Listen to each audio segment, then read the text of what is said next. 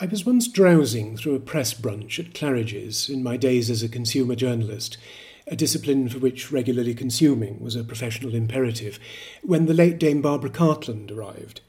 She was a staunch regular, and it was her day in the week for taking tea in the lounge. A vision in throbbing cyclamen, she glided to her customary sofa amid an honour guard of liveried staff, their retinas doubtless frazzling under the combined radioactive glow of her apparel, her cosmetic regime, and her composure. She would have been well into her 90s.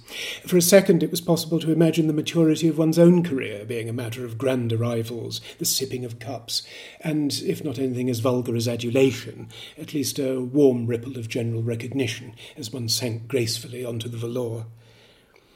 As it is, the writer's role is to be a lugubrious, poverty-stricken sociopath, sustained on a mixture of prescription pharmaceuticals and tax credit.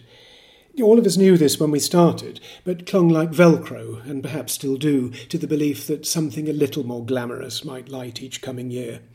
In the meantime, there is toil. The toil that, no matter how many book contracts we sign with zero advances, or how many royalty statements we receive with negative grand totals at the bottom, still presses on us with the urgency of a vocation.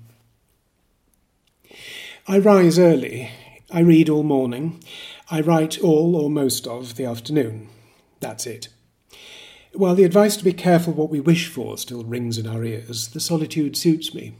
Having worked on the staff of both a print magazine and a DCMS website, I know that I can write perfectly well in an office, among co-workers talking about their wedding plans, but I like working at home. I'm not one of those who gets distracted by phone calls or finds himself doing household chores rather than write the day's first sentence. I'm good at deadlines. I suppose I'm a swot. I'm not a poet, but if I were, I'd be something in between Matthew Arnold capering naked on the Thames riverbank and the phlegmatic resignation of Philip Larkin's final furlong. I work all day and get half drunk at night. The high points in a working day come when an editor drops a line to congratulate me on a piece, a critical essay or a book review.